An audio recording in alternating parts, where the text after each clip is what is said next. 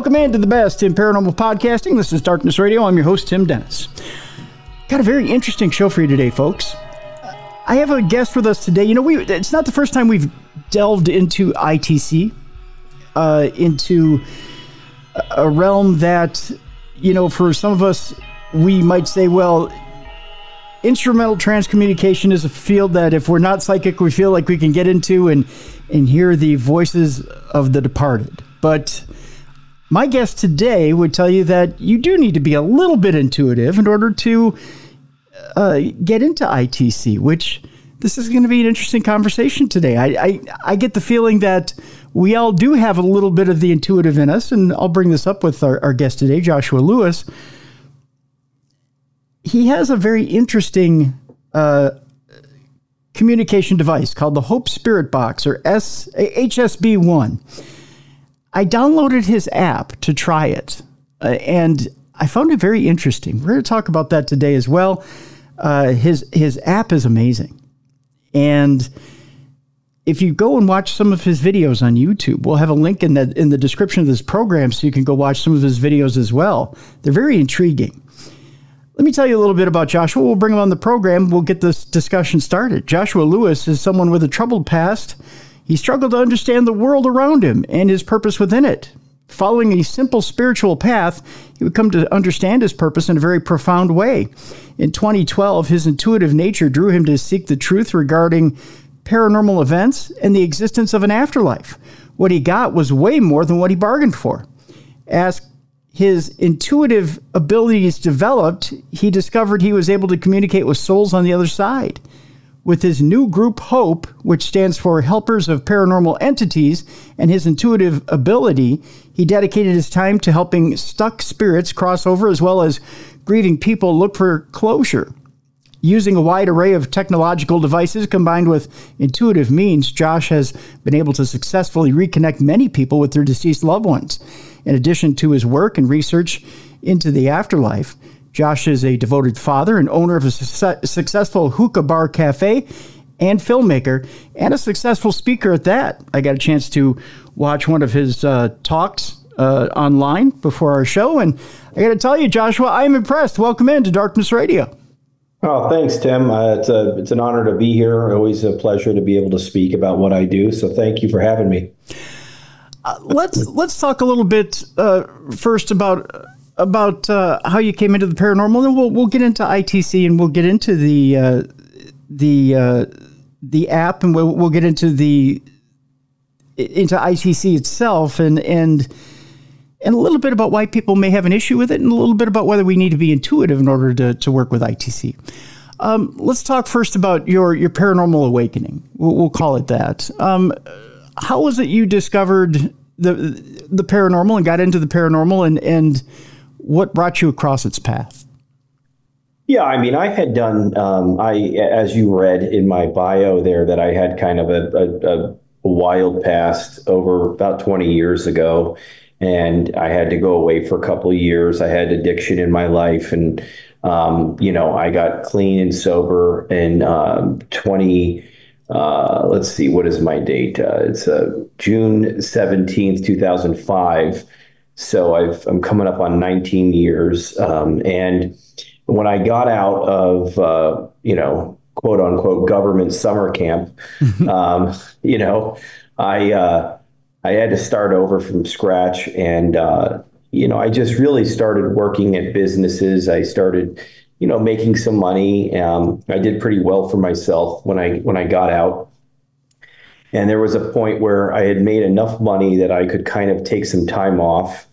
And I started focusing more on the spiritual nature of life, and really just kind of discovering my own connection with my higher power, whom I choose to call God. And I call Jesus Christ as my Lord and Savior. But, I'm not into religion. That's the thing, is that I'm into just, connection with a higher power. And so Sure. As I was discovering that, I saw some people on YouTube doing some paranormal investigations. Of course, like anyone else, I'd watched Taps and Ghost Hunters and Ghost Adventures with Zach and all that. And I questioned whether what I was seeing on TV, whether it was real and what they were actually dramatizing and what was actually legitimate. I remember seeing a couple people on YouTube doing some spirit box work. I thought that was interesting. Hmm. So I purchased a PSB 7 and a voice recorder, and I would go out to different, cemeteries and abandoned buildings and things like that, and we would record stuff. And sure enough, there was some very intelligent responses that were undeniable, that were not coming from radio. They were saying my name. They were answering me directly at times. So the only thing I knew to do was to call on my faith and start praying. And it's really, I don't think I'm like something special or chosen. I just really started praying for any soul that I felt was there. And I would hear these thank yous, and I could see light, and they would say, I can see light and I feel light, they'd say.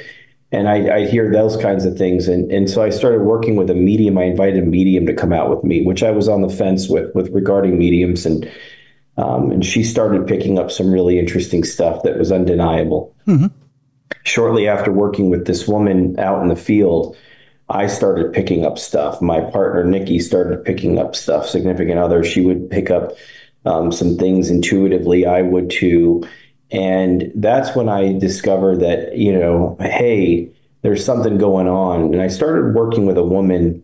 I found a woman, her name was Deborah Lynn Katz, and she's a PhD, and she is someone who, has really worked hard at developing her intuitive ability, and then worked with other people to help develop their intuitive ability. And so working with her was really amazing. She, one of the first times, and I talk about this in my talks and stuff like that, is that one of the first things she did was she said, "Hey, Josh, I'm going to kind of see where you're at intuitively. I'm just going to give you a name. I'm not going to tell you if they're dead or alive. I'm not going to tell you anything else, and I'm just going to ask you to tell me what you get for 30 minutes, with that name. And I'm not going to even give you any feedback. So you're just going to have to tell me what you get for 30 minutes, and you don't know if you're going down the wrong path or what you're getting." And so for 30 minutes, I would tell her this. I said, "Okay." She said this name, and Manny, and I started saying, "Oh, I see this young kid in his teens. I see that he's like a mixed ethnicity. I see him riding a four-wheeler in the desert. I see him playing the guitar. I see a sombrero somewhere. I see, a number of other things that were very random, it seemed." And then at the end of the 30 minutes, she said, "Okay, that's enough. I've written it all down." She says, "And I'm going to tell you." She goes, "So Manny," she said, "is my son who is alive." And she says, "And, we live in the desert. His father is Filipino. I'm white," she said. He rides his four-wheeler around in the desert. He plays the guitar in his room. On his wall, he has a sombrero hanging on his wall, and a number of other things that she confirmed. So that was a really eye-opening experience, because everything I felt like I was getting, I felt was wrong. I felt was random. I felt didn't make sense. Yeah. And so there, all of a sudden, it really boosted my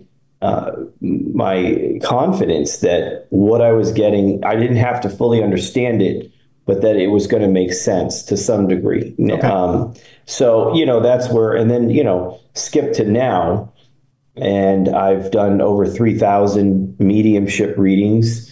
And of course, in addition to doing that intuitive work, where I'm just doing mediumship readings with just me, my ability, nothing else, I never lost my roots with the equipment. I always still wanted to incorporate equipment, not in every time I do something intuitively, but a lot of the times, now doing ITC, instrumental transcommunication, which is using an instrument, whether it is a radio, a recorder, a TV. I mean, you could use a number of different electronics. And when done right and objectively looked at, and with certain controls in place, you can actually, make a real connection with the other side. And so, I started using my ability, and then at times able to verify or validate what I got intuitively by using equipment. Yeah. And so the answers would come through the equipment. So, and I'll just say this before you ask another question, is that Sure. instrumental transcommunication has a pretty a deep history. It spans about over 100 years ago. Guys like Thomas Edison, Nikola Tesla, lesser known guys like a brilliant Latvian psychologist named Konstantin Radovan, Frederick Jurgensen, who is a German filmmaker. These are all kind of like the quote unquote forefathers of instrumental transcommunication, where they all built some type of apparatus or used some type of device to communicate. And these were brilliant men. These weren't like, new age dudes that, would believe anything that they got. They were scientists, they were doctors, they were brilliant people that weren't just going to subscribe to anything. They were going to use certain protocols, scientific protocols, to really kind of cross-examine what they were getting and see if it's just false positives or if it's actually real communication. And they all got real communication. So, in the spirit of what those guys were doing, I threw my hat into the game and said, I'm not going to just, there's plenty of mediums out there. There's no question. There's no question of actual verifiable good mediums. But I think that the future of spirit communication is not just intuitive means, but I think it is also electronic and using, those kinds of things. And I'm not talking about like anything, anything with AI or anything like that. I don't Sure. think that's really the way to go. Right. I think it's actually, giving them an actual voice. So that's what I do. And now I've done over 500 box sessions, personal private box sessions for people where I have to use my ability, like you mentioned in the opening, I have to use my ability to intuitively connect to the intended soul. But then I give them a chance to come through my equipment as well. And it's very advanced stuff. And a lot of people in the paranormal community, without taking anything away from them, I think there's some great people that are just not ready to sign on to some of the stuff that I'm doing. Some people have said, "Hey, you're fake, or this is fake. There's just no way that this could be real." I understand that skepticism, but it doesn't to make it any less real what I'm doing. And I've worked with some PhDs other than Deborah. I've worked with the BICS Institute, Bigelow Institute of Consciousness Studies.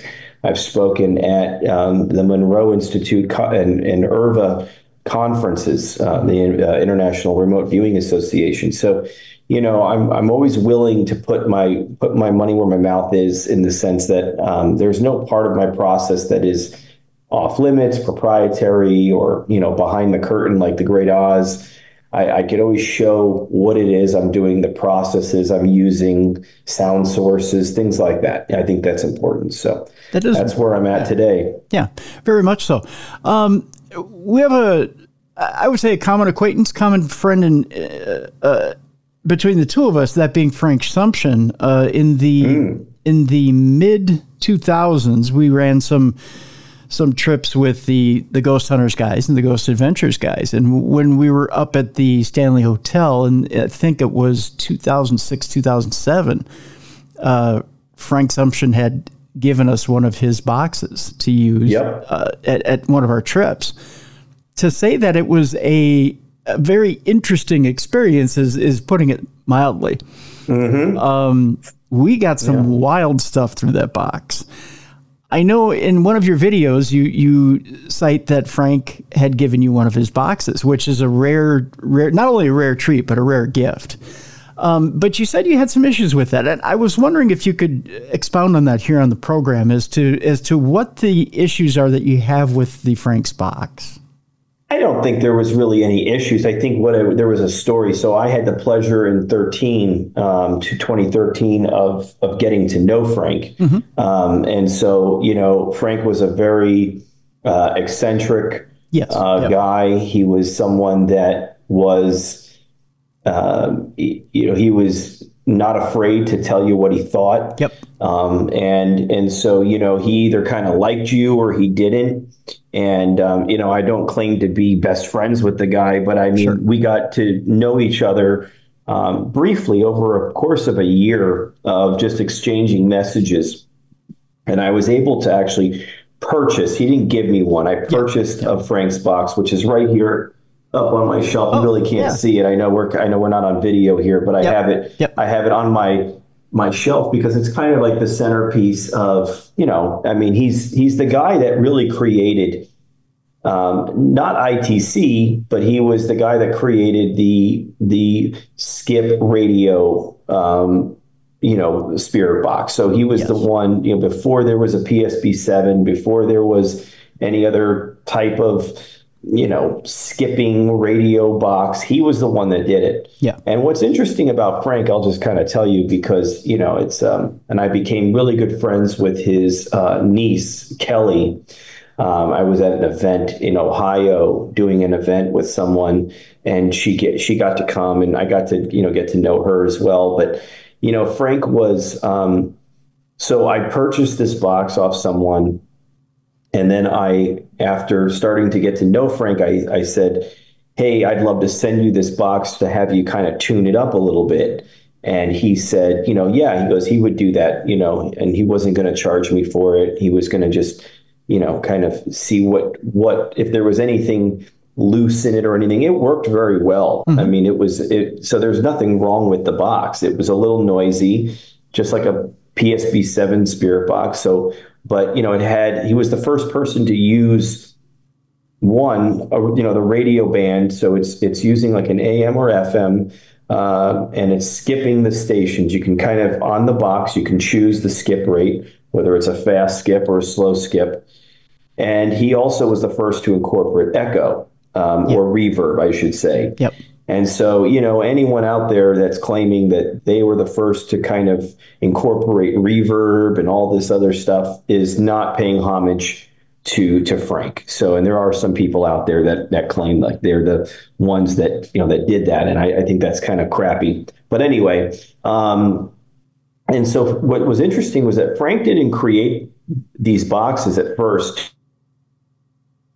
That wasn't what his. I mean, he told me straight out. I did not create these to speak with spirits. I created these to speak with ETs. Yeah. And so that was something. And he used to put on his boxes. He would put a little. He would use a wood burner and he would burn these numbers. So I have number 78, and they were little aliens that he would burn as a figure into the box. And so what's interesting was that right before I was getting ready to send him the box, he made a post, and he said that the aliens, the ETs, had contacted him and said that they were coming to get him in a week. And that's what they said. They said they'll be coming to get him in a week. Whoa. And when I read that post, I messaged him, and he confirmed that's what he said. He was like, "Yeah, that's what they said." And I said, "Well, I better hold off on sending him this box because I don't know what that means." Yeah. And the next week, he had a heart attack and died. Oh my gosh. Yeah. And, that post was scrubbed from his Facebook after. And I don't think his wife wanted to, really kind of advertise that as much. But hey, I mean, the man prophesied his own death in a sense. I mean, he said he was going to be leaving in a week, and in a week he had a heart attack and died. And it made me think about that movie K-Pax. Yeah. Because Kevin Spacey claims to be the alien, and he's able to diagram certain constellations that we haven't even been able to even map out. So everyone's kind of trying to decide whether he's an alien or not, and all this stuff. You know what I mean? It's very interesting. But they put him in a jail cell pretty much to kind of keep him held captive. And in a week, or I mean, in a week, he said that he's going to be coming. They're going to be coming to get him. Mm-hmm. And what I find interesting is that when they go to his cell, they find his body on the floor underneath the bed. Yeah. So the body was still there, but the soul of K-Pax, of the alien, I forgot his name, but Mm-hmm. he was gone.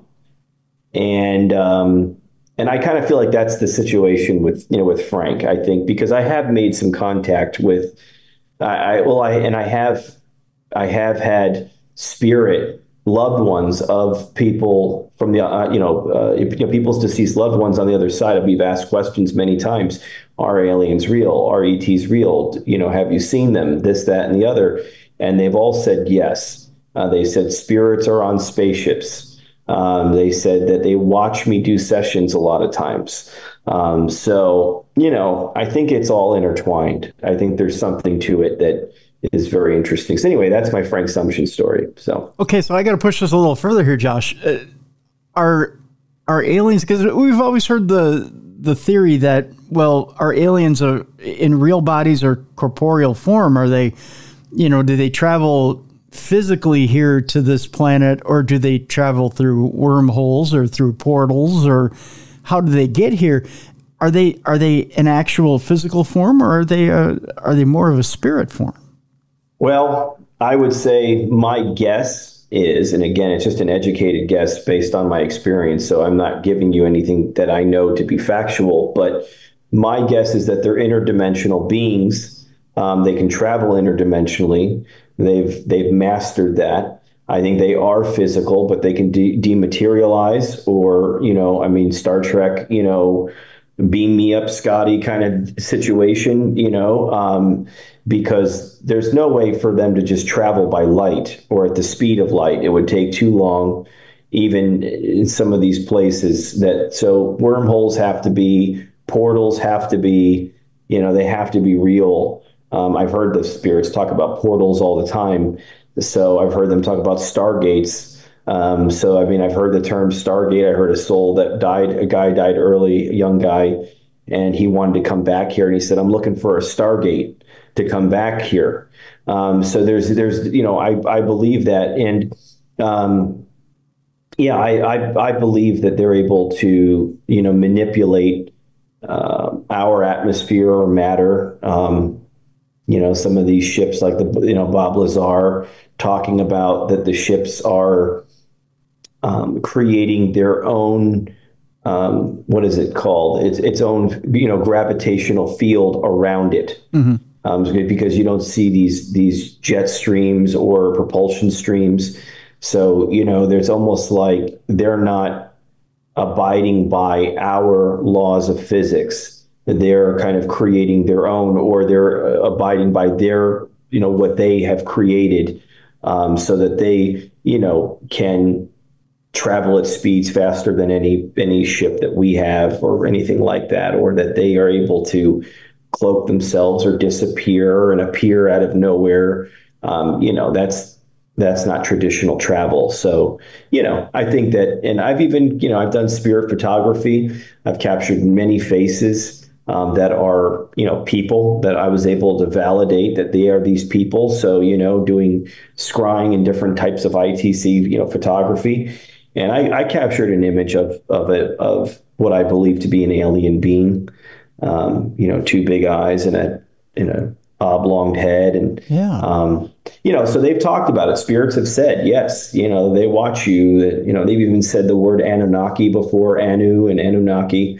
So that's very interesting stuff. Very interesting. That kind of lends credence to something Timothy Hogan said here on the program about there being stargates within the Egyptian tombs. Some of the Egyptian tombs that we're not able to get main access to. I mean, like you and I can't walk into some of the Egyptian tombs that he can walk into, but in some of the top levels of some of these Egyptian tombs, there's an inscription in Egyptian that says Stargate. Yeah, there's no question that the ancient civilizations had contact with, I believe, ETs and higher forms of different civilizations, that different beings, because there were no phones, there were no, I mean, as far as there was no social media, I think it was easier for them to be around us, amongst us, to visit, to impart knowledge onto us, as people, because it was safer and it wasn't going to be the way it is now. It's almost like, with more technology, we become more like that movie Idiocracy. Mm-hmm. And I think that's really what it is. And I think people are getting, I mean, there is a faction of people that are waking up, evolving on a spiritual level. I do believe that. Mm-hmm. But I do think we are getting dumber as the devices are doing more for us. Our brains are doing less. And so, I feel like there was, some real understanding. I mean, you've got these hieroglyphics, you've got these depictions in their art of ships and beings coming and visiting, and that was their memes, those were their social media, that was their way of sharing it. But it was done in a different way, and I think it was, so yeah, I mean, I think that stuff is very real.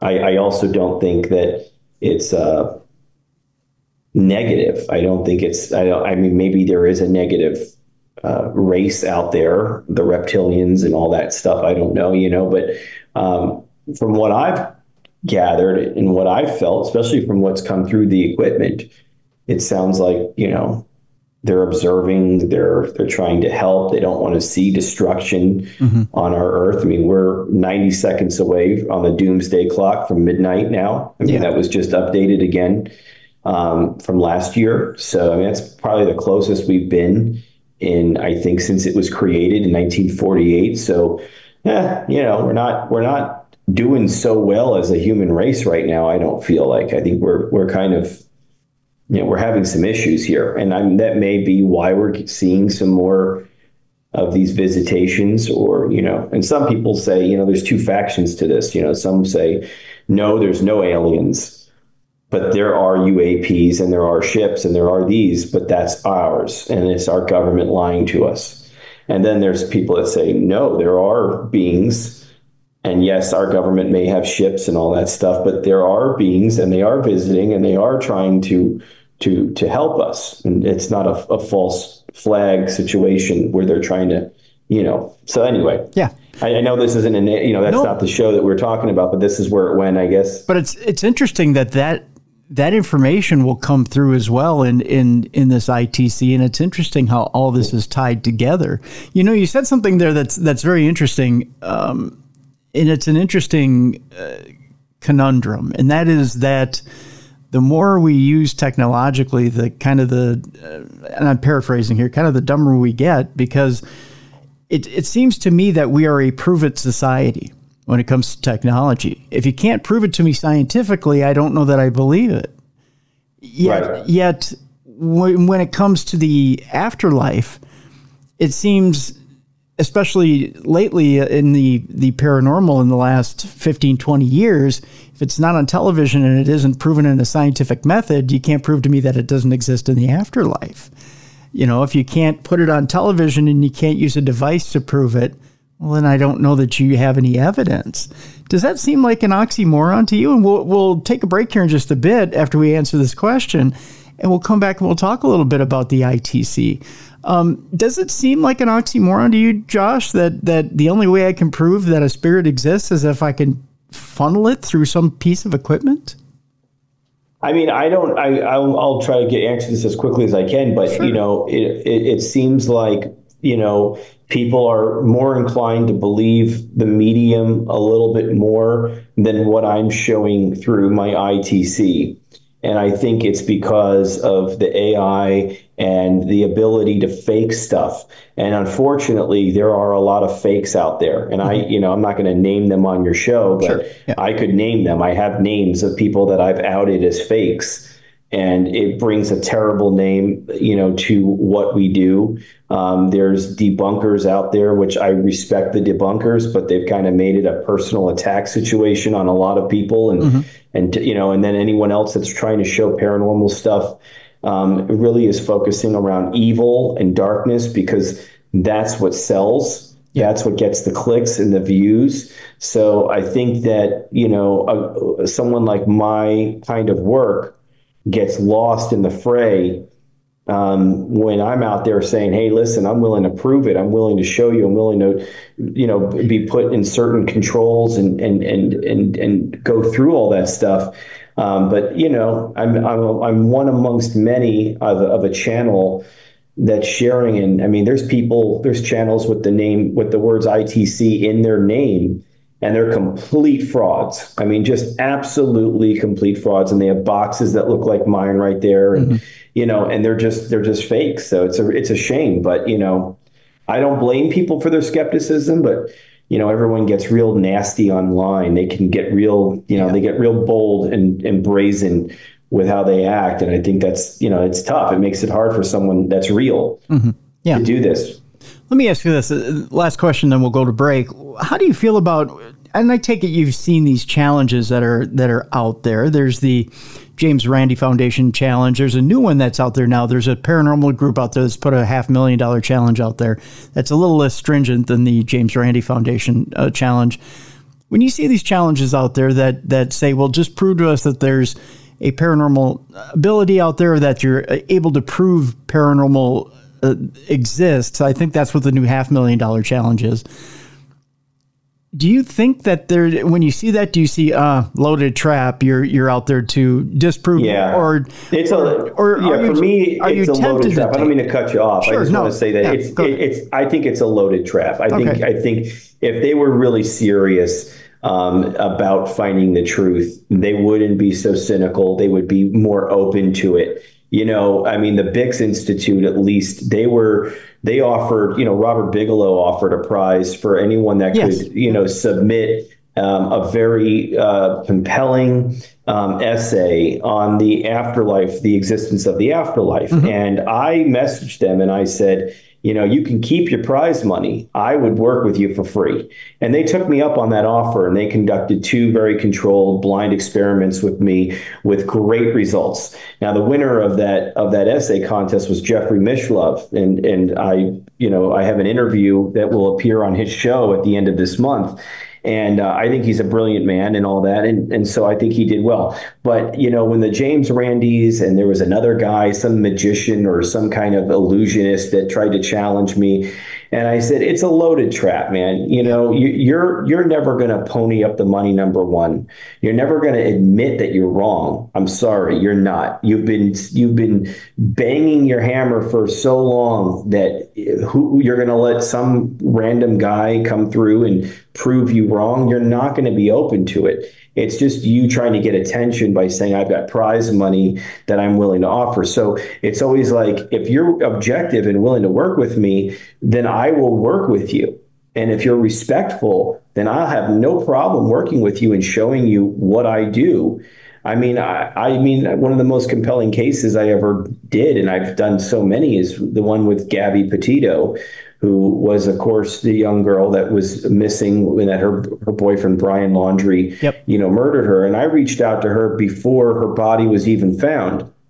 I was able to channel exactly what was in Brian's notebook, his diary that wasn't found for months and months later. I mean, word for word almost what was written in that journal that was found 6 months later, I was able to get intuitively. Then when reaching out to her through my equipment, she was able to say that, Brian did it, that he hit her in the head that she was hit in the head with a blunt object, that he was dead, that he shot himself. All of those things were facts about her death that came out in sessions that were posted to the channel well before autopsy reports came out or authorities released any details. There was no way for me to have any of that information.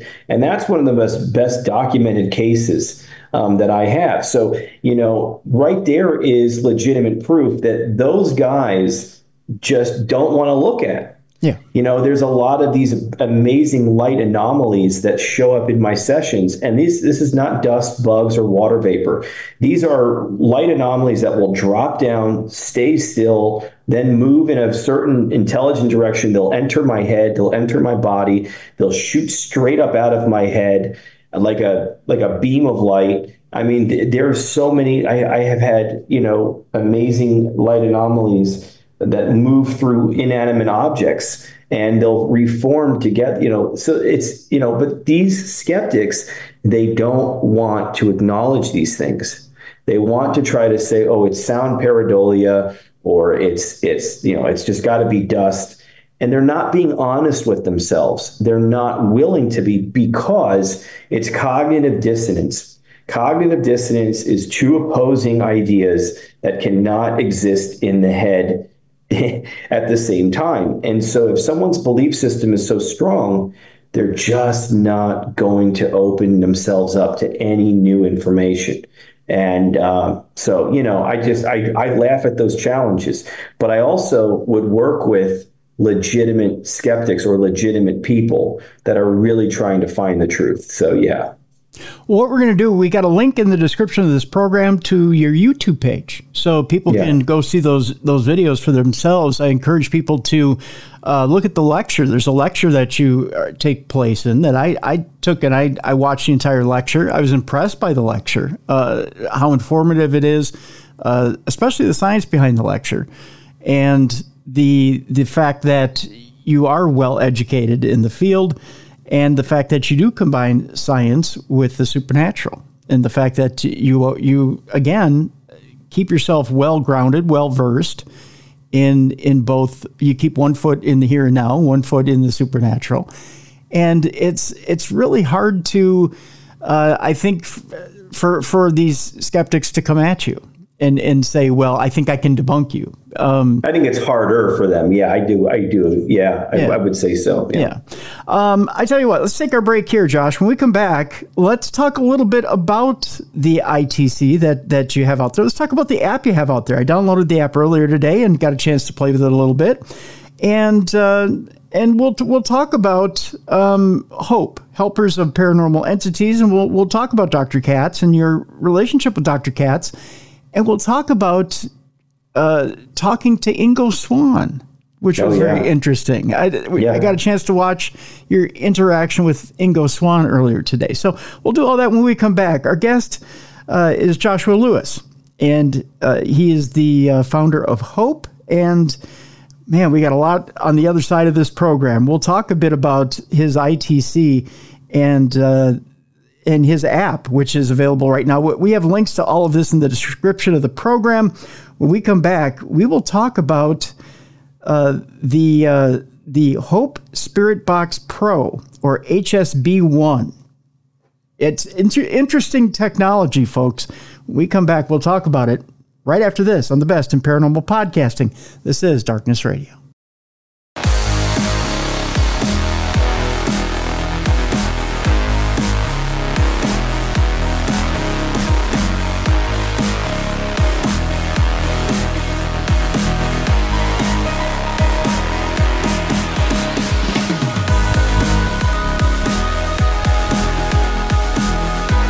Welcome back to the Best in Paranormal Podcasting. This is Darkness Radio. I'm your host, Tim Dennis. Our guest is Joshua Lewis. He is the founder of H.O.P.E, Helpers of Paranormal Entities, and also has a free app out there, the H.O.P.E Spirit Box, or HSB1, which is available both in the iOS format and in the Android format. It's a free app, which you can go out there and get. You can put it on your phone and do some of this ITC work for yourself in your own home. ITC, by the way, Instrumental Transcommunication. We also have a link to Joshua's YouTube page. And one of the things when you download the app, Joshua, it does link you up to the YouTube page, so you can go. It's what's interesting about the app is, first of all, what I love about it, you have instructions right away on how to use the app. So it walks you through the app. Second thing is you've got a link to the YouTube page, So you get an idea of the background of, what you're using there and what you're doing. So you're never walking around blind with this thing. I think the first thing when somebody downloads, and this is no knock against the Ovilus or no knock against any other form of ITC, but a lot of times when you get a piece of equipment like that, you're kind of walking around blind, right? When you get a spirit box or something like that, you just fire it up and you start asking questions into the ether. You don't know who you're talking to, what you're talking to, or what you're doing. But what's nice is you're kind of walking people forward and you're getting an idea from Jump Street. You really are getting an idea of what you're doing, and you're getting the history right away. I mean, you gave us some of that history at the beginning of the program. And you're getting a full idea of what it is you're jumping into. But one of the things that really impressed me is that at that point, you introduce us to Dr. Deborah, and who's your mentor. And then one of the things that was brought up, and this is one of the things that I wanted to also ask you, it is that you state that with the HSB1 is that you have to tap into a little bit of your intuitive self. Now, I always thought until recently that, I thought I was as dead as a doornail when it came to psychic or intuitive ability. But then I've been told by different people, different psychics, different people who are intuitive themselves, everybody has a little bit of intuitive ability in them. Are you of a mind that that's the case, Joshua? Yes. I think that we are intuitive beings. I think it's a part of everyone. I think I think we all have it. I think that's meant just as it is for us to brush our teeth and to eat food and breathe air. I think that we're supposed to be intuitive. Everyone says they get a gut feeling. If they say they get a gut feeling about something, that's intuitive, whether they, want to admit it or not. Now, some people's intuitive abilities are more developed or naturally more developed. You can develop it if you don't have it that strongly. You can work at it and kind of flex it, exercise it like a muscle. But, Deborah, who started out as a federal probation officer, she had a stressful job and she wanted to learn to try to calm down a little bit, de-stress. And she went to an entry-level meditation class. And in the same building, they offered entry-level intuitive training. And she ended up discovering that she was very intuitive.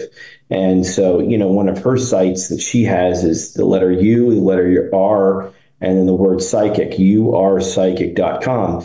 And she has the International School of Clairvoyance. Her and I will be, we've hosted some events. We did a master class together, and we're doing another one we're doing a physical event in St. Augustine, April 26th, 27th, 28th. It's called the Ultimate Paranormal Experience. So we'll be doing that together and taking people through intuitive development and paranormal investigation.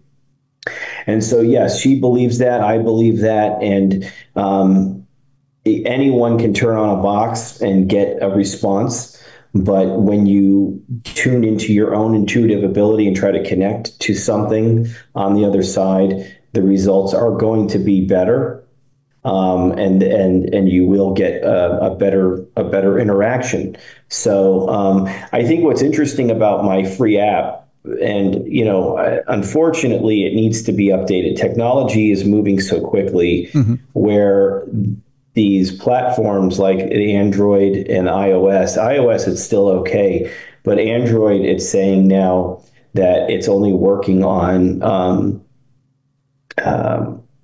what is it? It's what are they saying? It's so newer devices it's not compatible with right now. So it's got to be an older Android device. I don't know what age I think it's just, I don't know, but it needs an update. And unfortunately, because it's a free app, I have to work with the developer when he's willing and able to keep getting it updated. So there is an update that will come. Okay.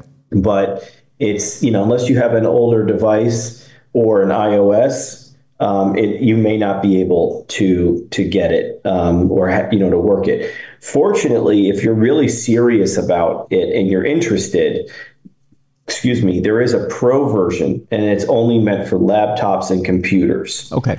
So that's called the HSB Pro. And the HSB1 is the free device for iOS and Android on the phone. And the HSB Pro is a way more advanced version of it. And that's only meant for computers and laptops. And people can go to hsb.hopeparanormal.com, and that's where you can, it's $5 a month to use it. You can cancel anytime. And because there's maintenance and there's things that go along with it, you can't download and keep the program. It's an online based program.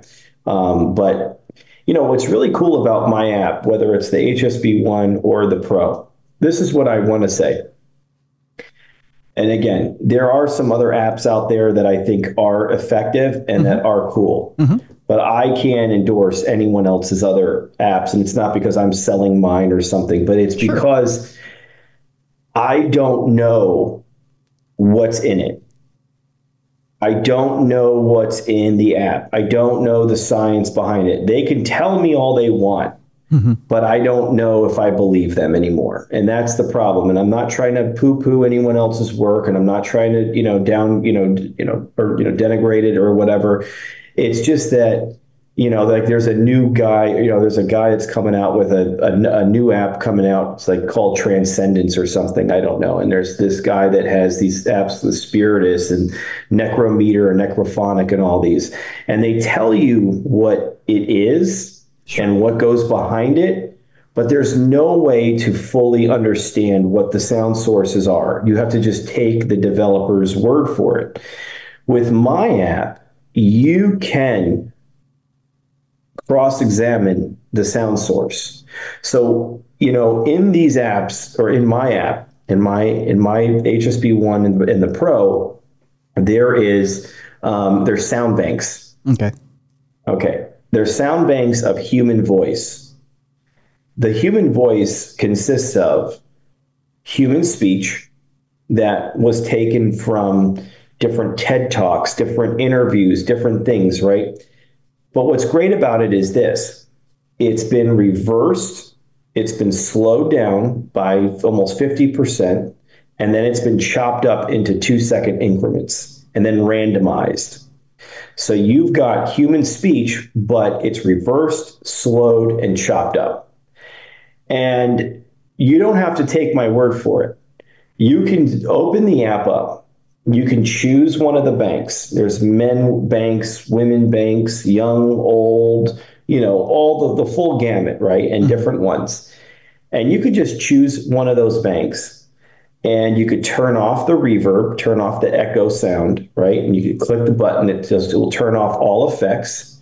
And then you can slide the gate open and let the sound bank play.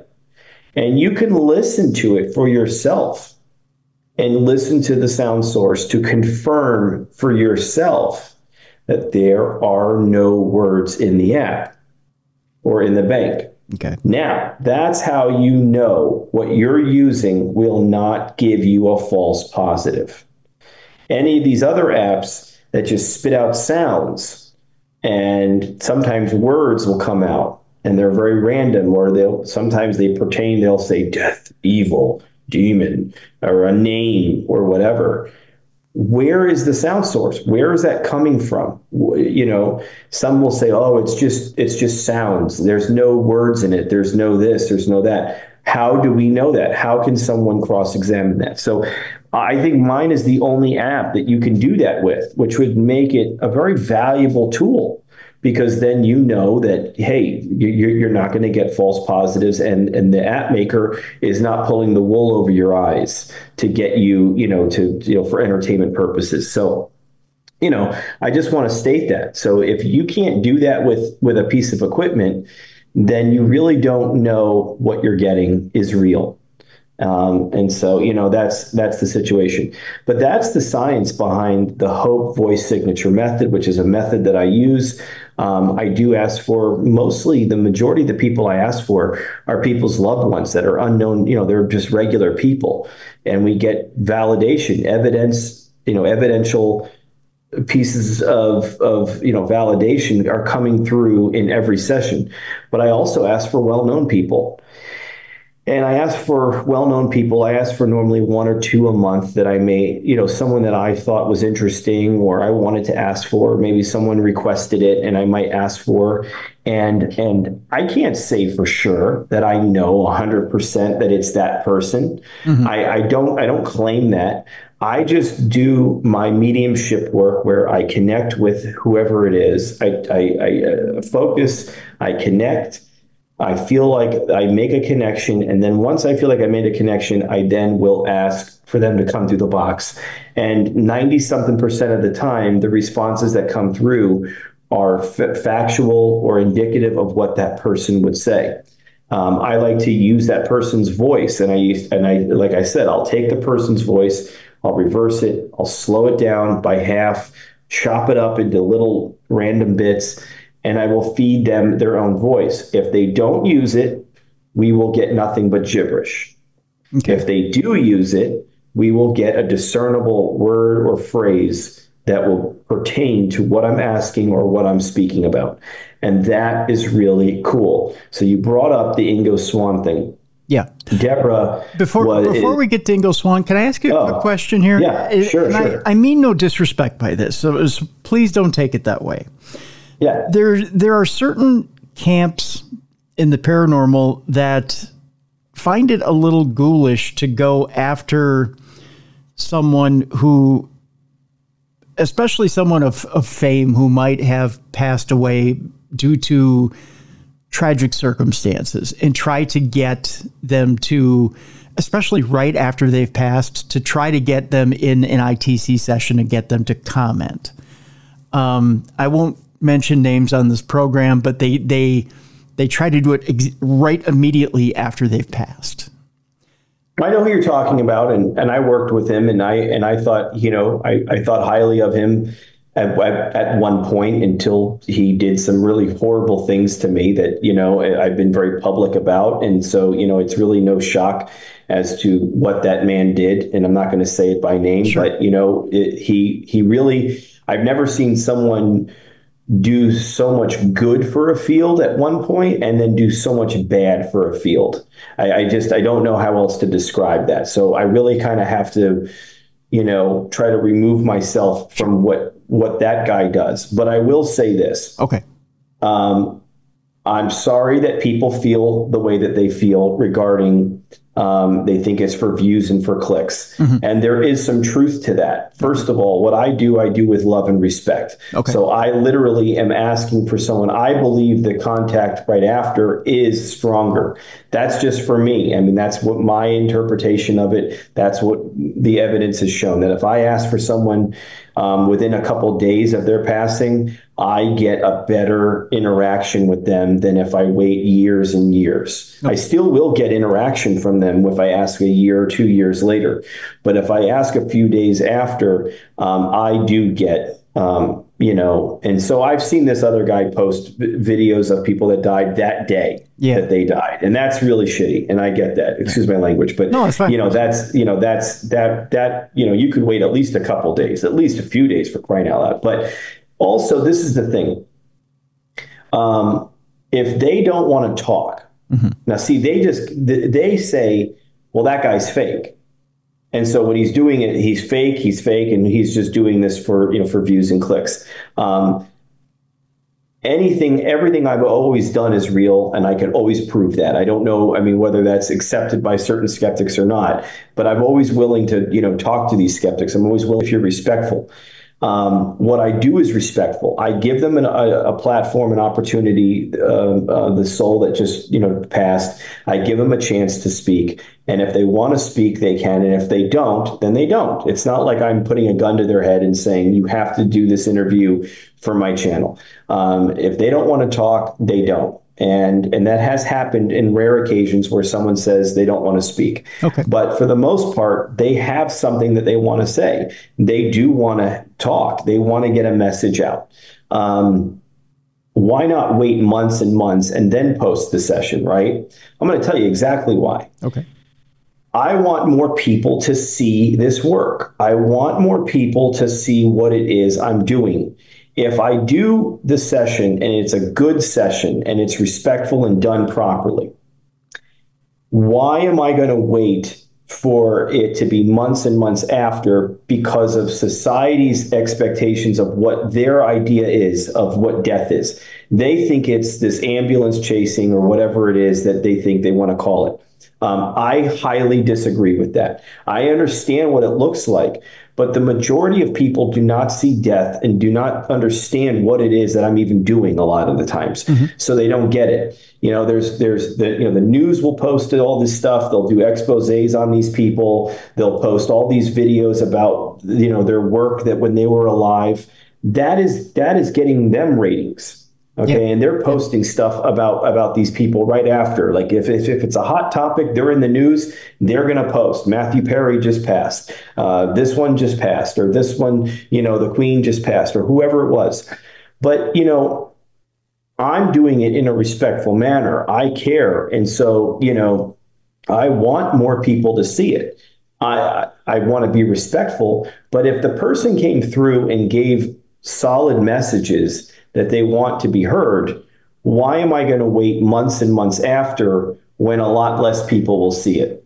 Just to appease the certain amount of people in the paranormal community that want to cry foul, they don't even think what I'm doing is even legitimate in the first place. So why am I going to appease those people? I don't have any desire to appease that community. So it's a shame, but I mean, it is what it is. I've asked for people that have passed, within a few days, and then I posted that video normally about, 3, 4, maybe a week after their passing. I've also asked for people that have died many years ago. I asked for Marilyn Monroe 66 years after she passed. And, there's a lot of people that want to see those sessions. But, of course, there's always going to be those people, those are, that's so foul what they're doing and all this stuff. And, they're just, one day that won't be the consensus. But, this work is ahead of its time. But you've got guys like who we were just talking about that can bring a bad name, unfortunately, and the way that they act and the way that they are, it can really bring a bad name to this community. There's a guy out there, like I said, he's got 374,000 subscribers and he's got ITC in his name. He doesn't show his face, but he just shows his box. And he's got all these celebrity faces all over his channel. And, he's a fraud. I mean, I outed him as a fraud. And I mean, and I've been very open about that. Again, I won't say his name because I'm not trying to get into all of that right now. I'm not trying to do a Cat Williams interview right here. But, right. I mean, at times I very well could understand what Cat was talking about because some days I just want to go off on so many of these fakesters and fraudsters and these people that are out there that are full of crap, you know what I mean? And they really make what I do a lot harder. So, Understandable.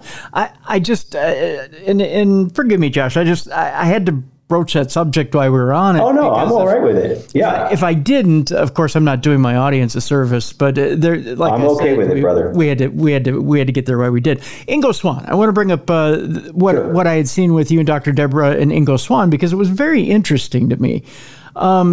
Mainly because when I see you communicate, first of all, it was the video I'm watching. I think you were kind of amazed at the point where Dr. Deborah brings in Ingo Swann. I think it was kind of amazing to you the first time you run into Ingo Swann. Second, to me, the first question, if I'm not knowing Ingo Swann's coming in. And of course, for those who are unfamiliar, and I wouldn't know if anybody in my audience would be unfamiliar, of course, Ingo Swann, for lack of a better term, the father of remote viewing, comes in. My first question to him is, do you have to be psychic to be a remote viewer? The ultimate catch-22, with the government saying they didn't believe anybody had to be psychic to be a remote viewer. Have you ever asked that question of Ingo Swann? Do you have to be psychic to be a remote viewer? I don't remember if we asked that question, but I know that the way that that experiment was done was that, Deborah, again, she's the president of the International Remote Viewing Yeah. Association. Yep. And Ingo was the creator of CRV, which is controlled remote viewing. And, he did some great work. He too was an artist. He was eccentric. He had some, he was a very interesting guy. What was cool about that experiment was, again, it's another amazing experiment that proves the legitimacy not only of my ability, but of the ITC work that I'm doing. Because the way that she conducted that experiment with me was that she assigned target numbers Yes. Yeah. to these people. And so I did not know who we would be reaching out to. I did not know. I just knew that they were deceased remote viewers. That's all I knew, or deceased researchers, actually, because some of them weren't even, and so, she would say, okay, we're going to reach out. We're going to ask for deceased remote viewer 13752 or whatever it was, the numbers that she had. Yep. And I would focus on that number and I'd say, okay, I'm seeing this older man. And then she'd give me another number. I'd see, oh, I see a woman. And then she'd give me another number, and I see a foreign man who was younger with dark hair. And all of those depictions were accurate to the numbers that were assigned to but I didn't get any names. So now I have to, only calling them by their target number, ask for them to come through, and Deborah would ask questions, and Ingo was one of them. And she said, what's one of the best things that we can know about how to improve this work that we're doing? And he said, imagination. And that's a very interesting response, because you do have to use visualization and imagination to prime the pump for intuitive work. Now, some would say, well, that's what I'm just creating in my head. How do we know it's actually intuitive, like it's actual factual information? But that's the conundrum, is that that you have to kind of bring the paints and the canvas to get the painting done. Mm-hmm. And intuitively, the painting will get painted, but you have to bring some of that. You have to use your imagination. He came through with some really wonderful responses. He did very well. Russell Targ, who is someone that people know of, his daughter was one of the researchers we asked for, and she came through very strong and gave us some really great responses. One woman who was, I forgot her name, she was like one of Deborah's first remote viewing teachers, and we asked for her, and she said, I'm the same on this side. I'm the same person, she said, and that was really interesting. She said something about, middle age, being like middle age is here. Yeah. Yeah. And I thought that was interesting, because it could be taken one of two ways. It could be taken that, everyone on the other side is of middle age when you get there. Like, you kind of just are in a middle age, like your best age, you know what I mean? Right. Or I kind of took it as that the first 90 years or so here on Earth is just the first third of your life. Yeah. In the sense that middle age is over there, and then there's a neither higher level to go. Even once you get to the other side, there's still like a life that you're supposed to live over there for a while. And then at some point you graduate that stage. And I've heard that there's a death on the other side, that there's a death of like the astral body. So they say there's three bodies. They say that there's the physical body, which we have now. And inside of this physical body, there's something known as the astral body, which is made of gossamer light, and it looks like our body right now with arms and legs. And then there's something called the causal body. And the causal body is what looks like an orb and is the soul itself. And they say that, it's the spark of the divine. It's the spark of light that comes from God. And it is our true essence. It's our true soul. Like, it's our true being. And that we have to live a life as Tim and Josh, Okay. And then we're going to go to the other side, and we're not going to have the physical body, but we're going to have the astral body that's going to look like Tim and Josh, maybe in more of a middle age setting. Okay. But and we have a lot more of we still have our personalities, our memories. And then at some point, that astral body will have to die on the other side. Not maybe as crude as it is with us dying here, with like taking the death rattle and really having a heart, a physical death that way. But it's more of an ascension, and that death on the other side could be one of two things. It could be the causal body leaving the astral body, the orb itself leaving and going up to a higher realm of heaven or consciousness. Or if we have to, we may have to repeat life again down here, which is reincarnation. And so the astral body will die as Tim and Josh. And then the causal soul will come out of that body and go through a stargate into another, a fetus in a woman's stomach, and be born as a new character in the game. And that's what that's what I believe. So do you suppose, Josh, that causal body is the one that when people have near-death experiences, or when it's my time to go, that causal body is the one that I'm seeing when I see my grandparents, my stepdad, my mother, father, whoever it is that went before me? They're the ones who are greeting me, those causal bodies? I think those are the astral bodies. I think it takes about 500 years or less, actually less. But I mean, the guru that I follow says something about almost 500 years on the other side in Earth years.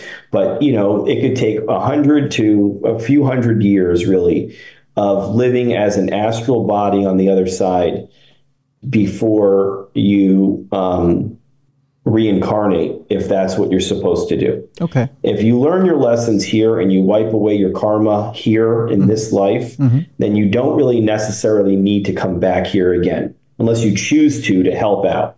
And that's a very selfless task, I think. Okay. But I think that they can, I think a lot of our loved ones on the other side will hang out with us until a lot of their immediate family get to the other side. Then there's some time on the other side to live amongst each other again, spread love and share each other's love and experiences. And then at some point, we're going to lose Grandpa again on the other side, because he's been over there for, some years, longer than we have.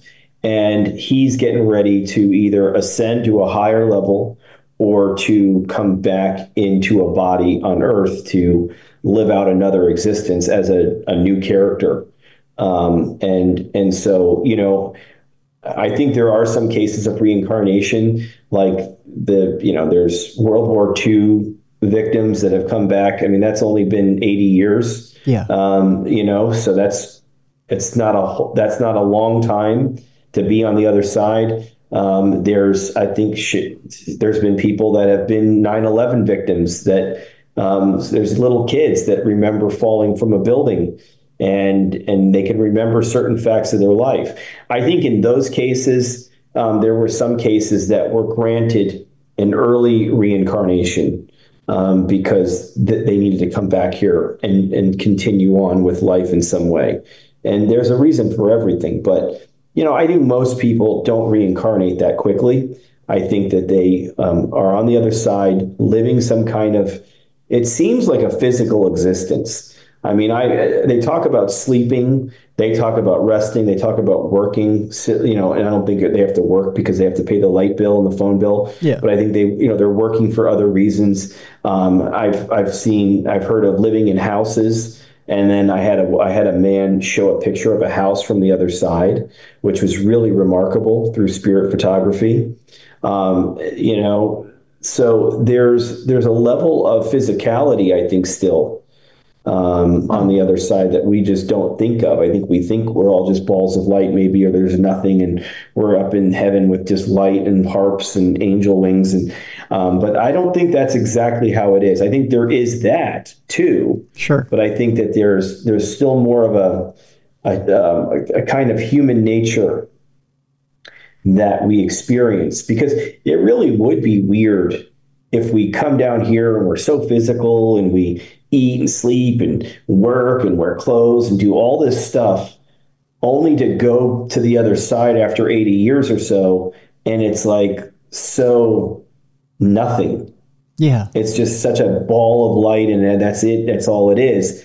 That would be very, I think there's some adjustment to be made, Hmm. but I think that there's still like, they talk about, I mean, I've had guys talk about they still play golf.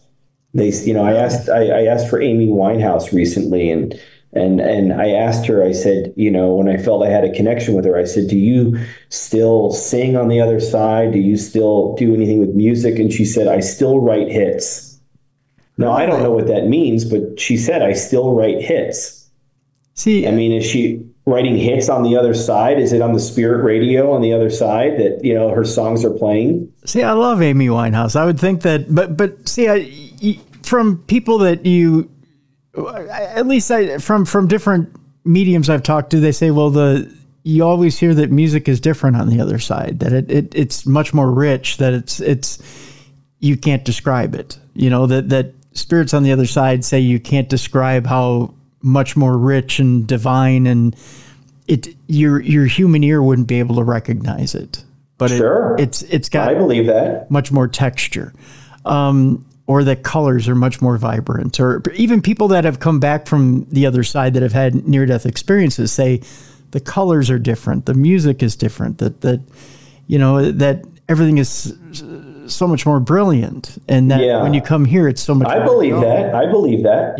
you know? I mean, I believe that. I mean, you get a wide gamut of people that give responses. Some people that lived a full life where had a spiritual connection. I mean, they get to the other side and they talk about it being beautiful and wonderful, and it's all that that you could never imagine. How amazing! Many have talked about seeing a castle or a palace at one point when they first arrive. So there's something to that. So there's that. Then you get people that are, that die of traumatic reasons, maybe drug addiction, or that they died very suddenly, maybe a violent situation. And so they're still in some kind of trauma. And so someone has said that they've been in a room to relax in for a while before they were able to move to another place. They've talked about being in a hallway. I mean, it's like, there's a lot of different, I mean, it's like, you take a painting and you ask 10 people to describe the same painting, and you're going to get 10 different descriptions. Yet the painting is still the painting.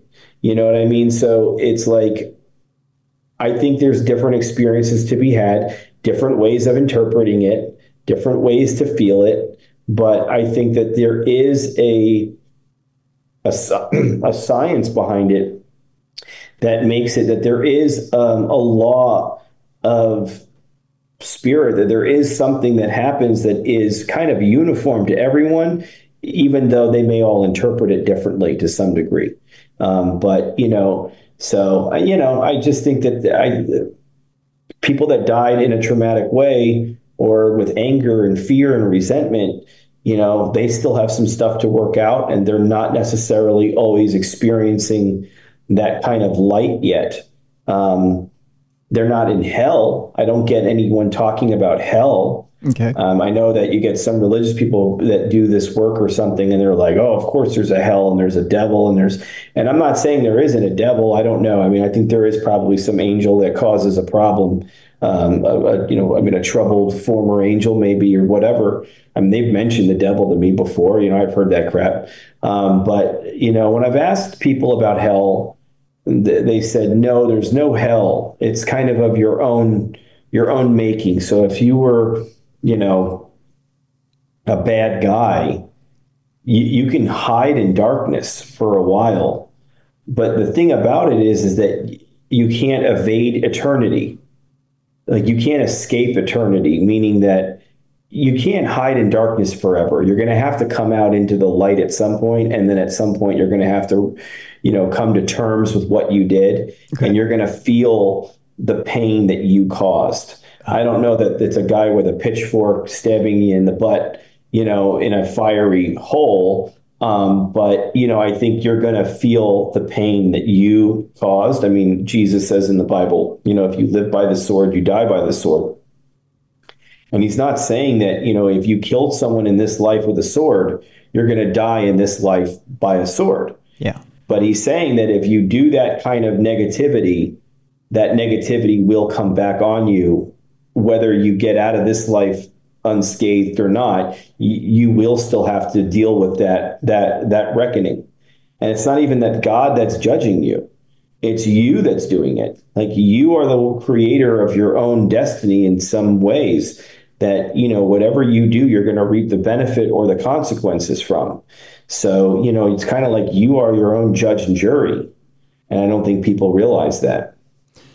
Yeah, I mean, well, that would make sense. I mean, the soul has to be cleansed before it can move on. So either you do it, or some process has to do it before you can ascend. I mean, that makes complete sense. Yeah. Let's before we wrap today, I gotta find out what exactly H.O.P.E does. Your organization. How was H.O.P.E put together, and what was it put together for? Well, I mean, we started really just, like I said, it was a few people, and we would just, go to locations, do those investigations, do some residential investigations, a lot of, and then we would pray and focus on light for any soul that wanted help. We pray for people that were alive, that were dealing with whatever trouble they were dealing with, and we believe that prayer would make a difference. The acronym was Helpers of Paranormal Entities, and that's what it started as. Now it's mostly just me kind of doing what I do, doing mediumship readings, doing the box sessions for people, doing the talks, and events. I do the live events. I do, I post on the channel. I do these interviews whenever I can, and I try to share more about everything. And I do group sessions for people every month. So there's that. But I feel like H.O.P.E now has kind of evolved more into helping other people evolve. That's really what the acronym stands for more now. So, is helping other people evolve. I think that's really what it is. And I really, I love helping people when I can, but not in some self-gratifying way. I mean, I want to do it where I want to be of real service. I feel I owe a debt of gratitude to my higher power for pulling me from the trenches of what I believed hell was here on earth, from what I lived. And so, I think that this is my purpose and calling to do this work and to share it in some capacity. Even if I take the hits that I take sometimes, I think that's, part of the deal. And I just have to kind of work through that. But yeah, so that's where we are now, and I get to work with other amazing individuals sometimes. And it's been really great being able to do that. So, in closing, what does the future hold for Joshua Lewis? Where do you see, even in the next 5 years or so, where do you see you taking H.O.P.E? Where do you see you taking yourself, and where do you see you, leaving your mark in the world? Yeah, I mean, I don't know. I've done a lot of work in on the channel. I posted a lot of sessions. I've written a book, Finding Hope in the Afterlife. My book is out on Amazon, and it's been out a couple of years. It's gotten a lot of good reviews, so that's been good. And I've held, 4 or 5, I've got 5 live events now, with a 6th one coming in St. Augustine in end April. And I'd like to write another book. I'd like to do these speaking engagements. I'd like to try to keep developing the H.O.P.E Spirit Box and keep trying to improve upon it. But I really don't know. I don't know what else I'm meant to do. I keep asking God to guide me and share with me where he wants me to be and what he wants me to do. And if you would have asked me 10 years ago, hey, or if you would have told me, hey, this is what you'll be doing, I would have said, you're crazy. So to say, where will I be in 5 years?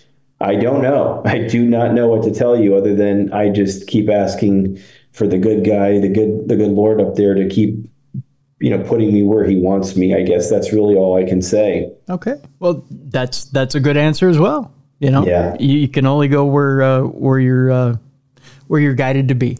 I guess that's a good way of putting it. Well, Josh, I want to thank you so much for being with us today. Again, the links are in the description of this program for both Hope Paranormal and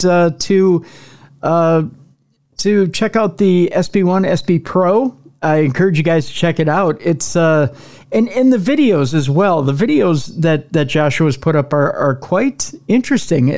Not only the videos of him doing his ITC work, but the videos of him speaking as well. I encourage you to check out the video of him speaking about the science and the supernatural of what it is he does. It's quite intriguing, so I encourage you to check it out. Joshua, I appreciate you being with us today on Darkness Radio.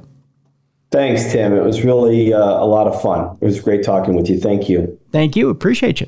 I want to thank my guest today, Joshua Lewis, for joining us here on the big program. Again, check out the links in the description of this program for Hope Paranormal, for the HSB1, the HSB Pro, and to his YouTube videos. Let me know what you think. Tim@darknessradio.com. I'm kind of eager to see what you guys think about not only the science behind it, but the supernatural behind it, and get your feedback on what it is you've seen here. I'm interested in your feedback here to see what it is you think about the entire thing. I'm always interested in what it is you guys think about the programs as well. Let me know, Tim@darknessradio.com. I like to get you guys to weigh in. You can weigh in as well by going to our chat room off the Darkness Radio Facebook page. If you go to our Darkness Radio Facebook page, you'll see the little chat room on the right-hand side there.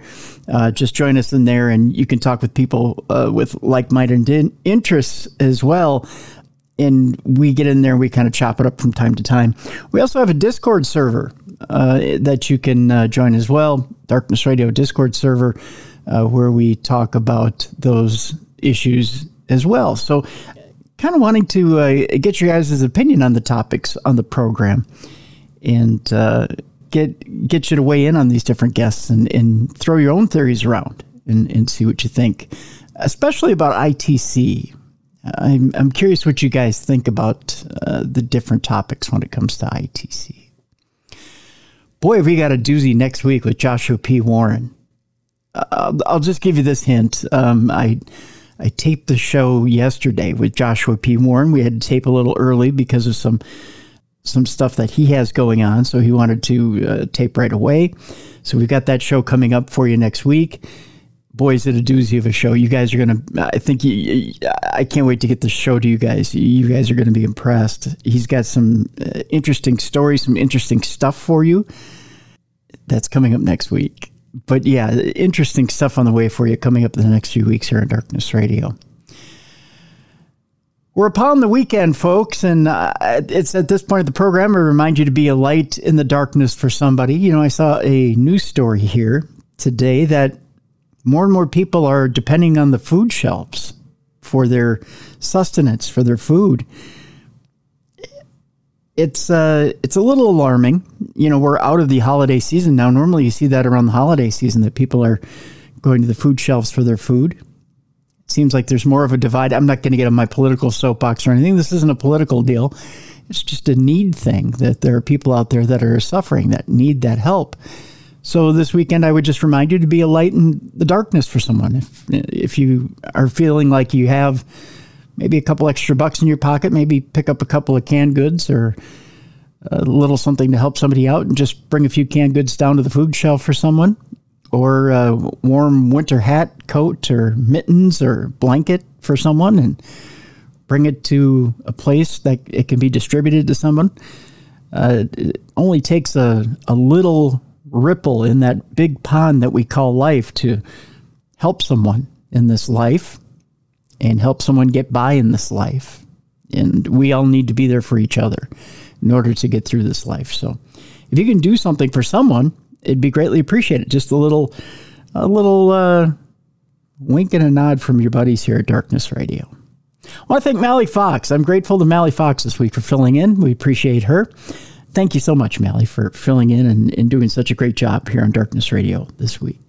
Also want to say we're grateful to Miracle Made Sheets. Thank you so much, Miracle Made, for sponsoring the program this week. And again, I encourage you guys to check out Miracle Made Sheets. I've got 3 sets of Miracle Made Sheets. I'm not just whistling Dixie when I tell you I've got these sheets. I love these sheets. I've had these sheets for a few years before they even came on the program. And I absolutely love them. They are so soft. They're so comfortable. But better yet, they're antibacterial sheets. They're inspired by NASA. And I got to tell you about these sheets just real quickly, folks, because I want you to check them out for yourself. This is what's so great about Miracle Made Sheets.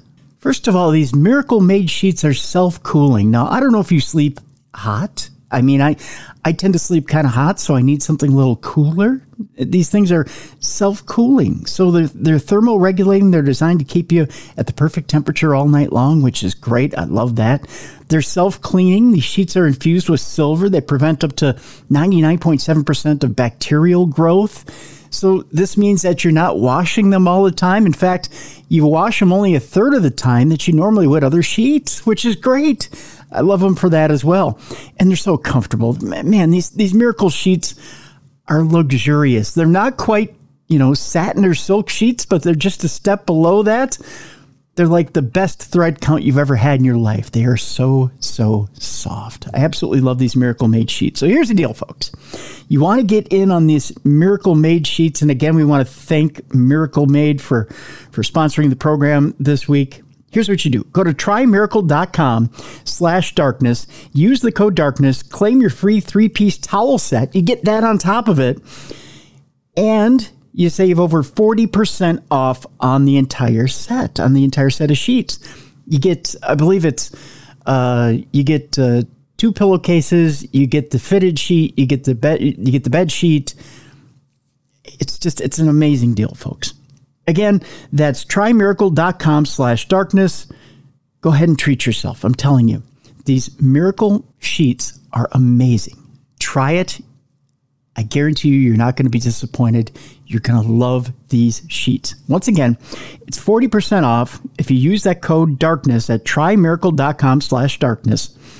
Free 3-piece towel set. You save over 40% off when you do so. You're going to love it. I love them. I can't do without them. I can't do without my Miracle sheets now.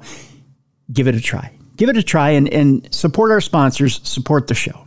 That's all I ask. That's the other homework assignment besides doing something good for someone out there in your community. All right, big shows next week. We got big shows next week. Again, stay tuned here to True Crime Tuesday on Darkness Radio. We've got people lining up to be on the show. I always say I'm a fortunate man. I'm a lucky man in that not only do I get such great support from you guys, I get such great support from the communities, the true crime community and the paranormal community. The other thing that I want to announce to you guys is that Tim Miley has officially added me to Potographs for Pups, which will be at the Palmer House Hotel in Sauk Center, Minnesota. And it will be taking place, actually, tickets go on sale on the 26th, which is tomorrow.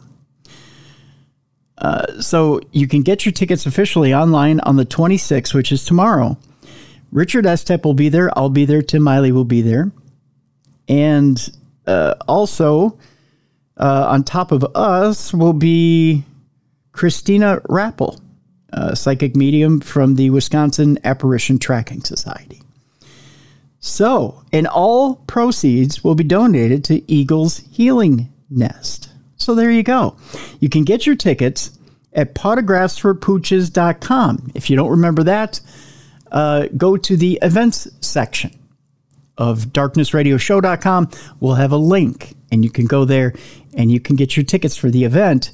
The event takes place May 18th of 2024, and it's just $79 for the ticket. That ticket gets you lectures for the day. It gets you an investigation of the Palmer House, and it gets you into the social hour afterwards. So come on out, support the pups, support the Eagles Landing Nest.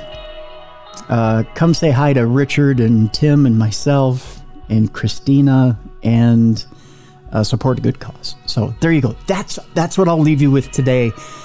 And we will see you on Tuesday for a brand new episode of True Crime Tuesday, brand new week of shows.